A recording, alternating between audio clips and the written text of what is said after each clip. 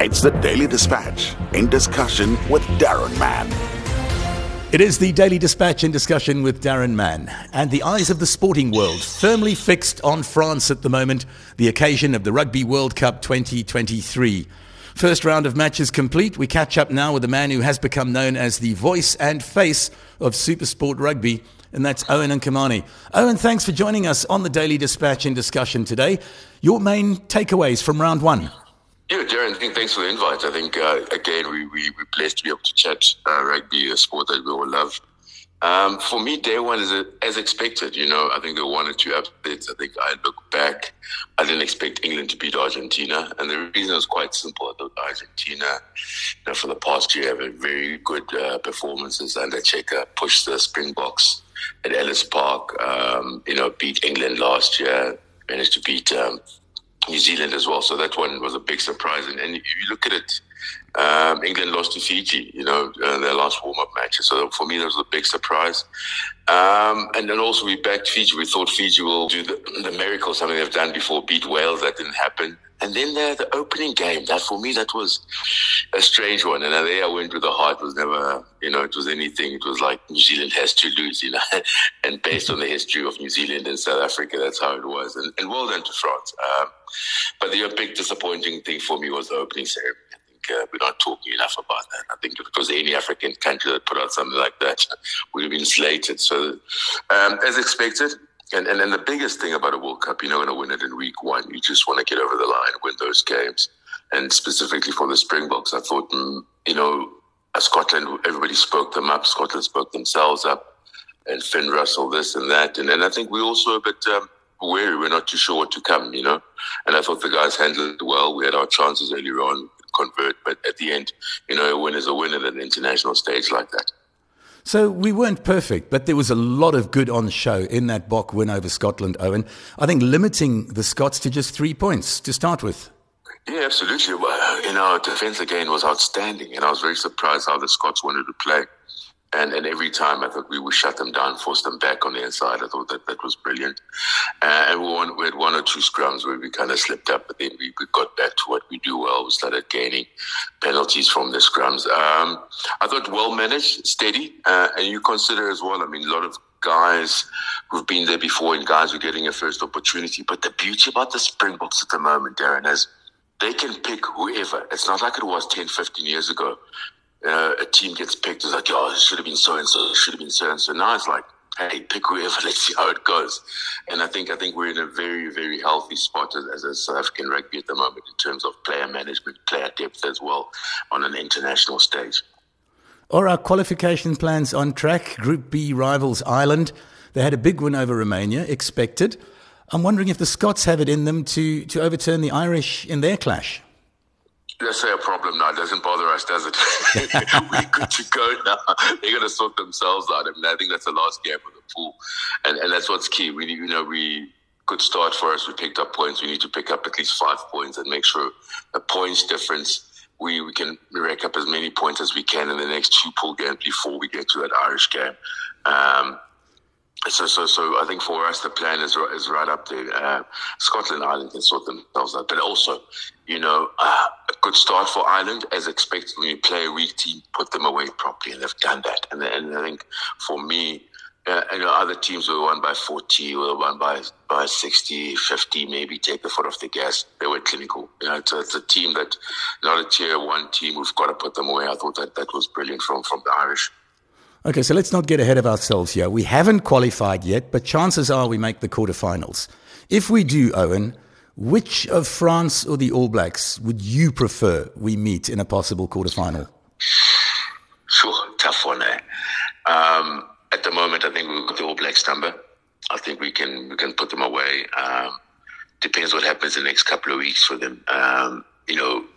It's weaker opposition as such. They're going to take on Namibia, Uruguay, Italy. Italy might fancy their chances to push them. So will they be sharp enough to get the quarters is a big question mark. We're not too sure. France, on the other hand, we play them in France with 14 men, just lost to them. And also it was like, we can't take these guys on. At the moment, the way I feel is that if South Africa wins the quarters, they'll win the World Cup. Wow. I think for us, it's that simple. I think if we get to that semis, because it's 2 games, and then I think the guys will just, I don't know, grow extra legs, extra arms, and realize what's at stake. You know, I always say, the Boks win, the lights stay on. Owen, off the field of play, there have been a couple of things. Murmurs of refereeing inconsistencies. I'm thinking of the different interpretations of head clash incidents, which have resulted respectively in a red card, a yellow card, and no card. We don't seem to be exactly sure where we stand with this. What's your take? Yeah, it's something that's always been there in our game. It was very disappointing, from World Rugby. So for me, watching that opening game, I felt there was almost like a directive from World Rugby not to highlight any bad play, what could be controversial in terms of the replays we saw. Yeah. But just not there. You could see that this is not a natural way that everybody who does rugby broadcast on a regular would not miss that replay. You want to see it as a viewer. And those replays just never came. And that's going to be I won't say death of our game, but always an inconsistent. So when you try to watch a game with somebody who hasn't, they'll always be baffled by the laws. They baffle us on a day-to-day. Imagine a guy who's trying to get into the game. So Darren, it's one of those. And I also feel, the bunker system is great, but it's almost taking the responsibility away from the refs, so they'll leave it to the bunker. Rightly so, and sometimes I feel, now and again, make a call. You're the ref. If maybe we should take away the red cards from rugby. Go just with the yellows, and it is what it is. You're for 10, you come back, you've cooled down, and we move on. If anything, the sighting set up. If it was really a harsh call, you were really dangerous, you were malicious, then it gets escalated from. And I think that way will take away the doubt in terms of what's the right call, what's the wrong call. My biggest question, I've even asked this one on my TV shows, and I asked the guys that be there, and I say, the laws change. What impact has that got on coaching? Because now the head clash, for instance, Curry, hard done, definitely hard done, hard done. Jesse Creel, based on the current laws, very lucky. The heads are going to clash, but it's not malicious, not dangerous, and the guy's trying to shut down the space. This is how I was coached. Shut down the space. Put him under pressure. As soon as you dip, you can make the pass you don't want him to. So maybe the goal was there to shut down the space, and the guys did exactly as they're told in the week. Take the guy's space, and boom, here you are. You've got a red card. The guy can't play the next game.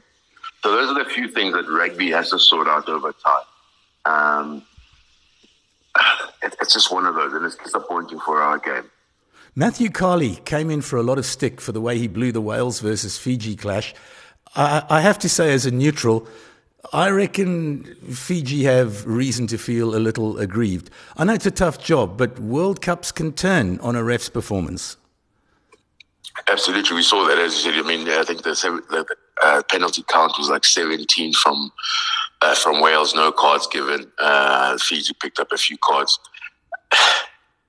The flow of the game from the ref, because they're also humans, you go into a ref a game, and subconsciously you expect, or you're a rugby man and you expect team A to win, and that's going to impact on the way you see things, because there's a lot of enigma in terms of some of the rugby rules and how things like the scrum, the breakdown.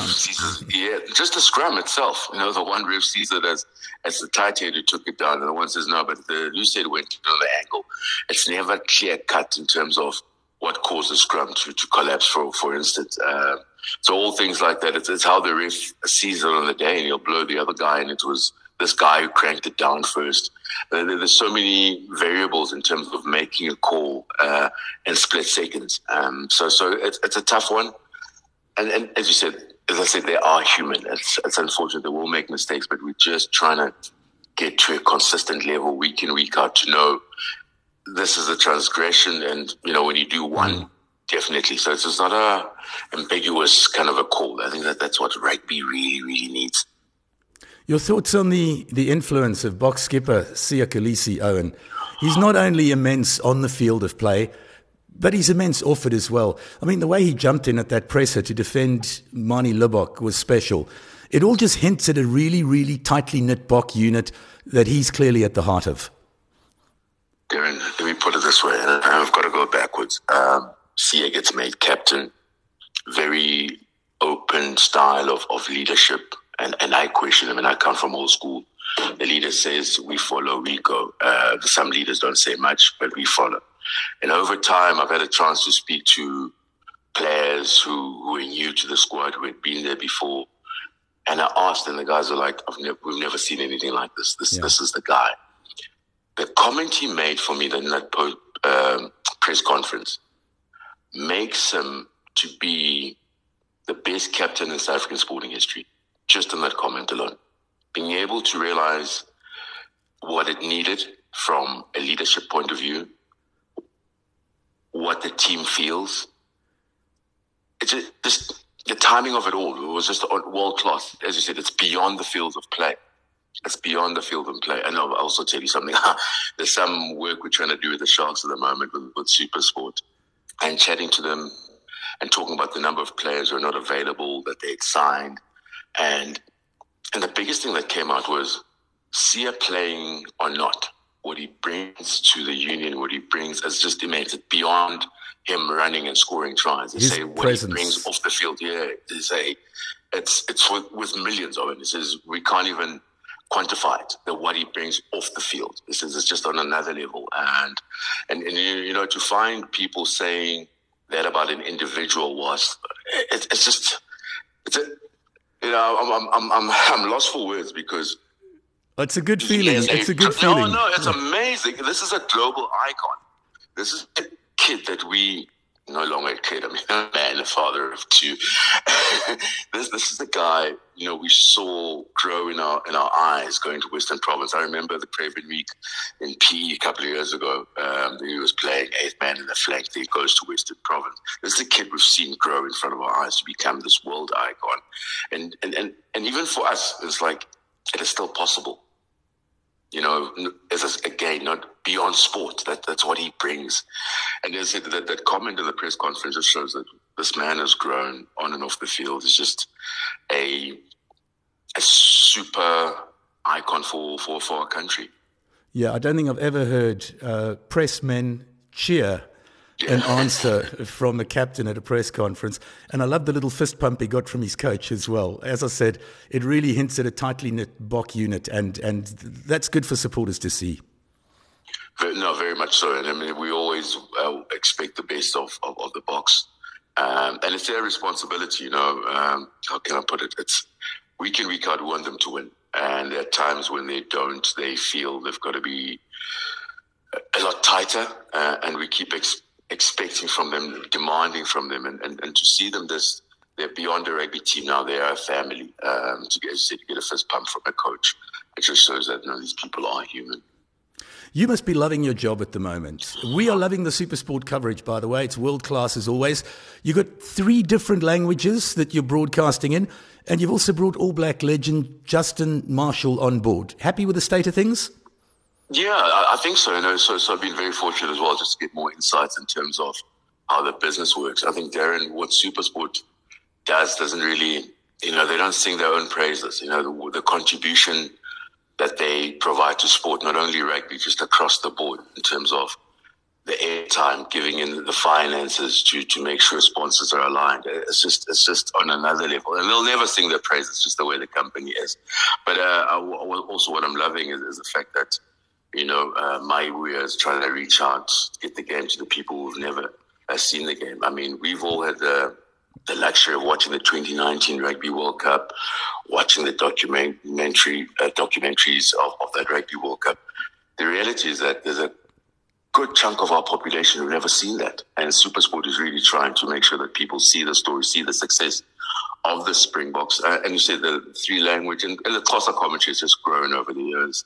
The excitement they bring and just the reach. And also, you know, not forgetting, you know, the Afrikaans market, they've always been there. I think Corbus has done a stellar job over the years. Super Rugby is alive and well. And yeah, and also just making sure that we get other views from you know, other people. Because, you know, now and again, when you internalize everything, you think you're a hero. Let's hear what the Justin Marshall have got to say, George Gregan. So it's brilliant. I mean, there's also getting opinions from Australia, World Rugby as well. I think there's a lot going on there, and then New Zealand. So again, it's an important time for the business, important time for SuperSport, important time for South Africa, and rightly so, because what the Springbok brand has done for our country over the years, and I just hope the guys make it all the way. And us as the people of South Africa, Darren, it's just we need to build on it, make it better.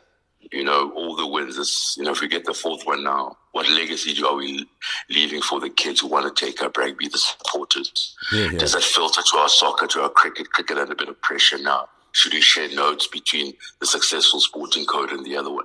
We just need to get the sporting people around the room. Oh, of course, we need business. You should know it takes us over. And just see how we plan the next 20, 50 years in our sport and just use sport to advance our country. As I said, the Boks win, the lights stay on. Yeah. Great catching up with you again, Owen. I'm hoping that on the 31st of October, you and I will be cheering a fourth Springbok Rugby World Cup win. Fingers crossed. Darren, I'm old school. I'm pen and paper. As you said, 31st October, I'm writing it down. I've got a chat with Darren. It's in my notebook. You got a date. Thanks so much.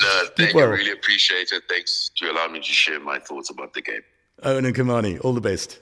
Thanks, Darren. That was the Daily Dispatch in discussion with Daron Mann.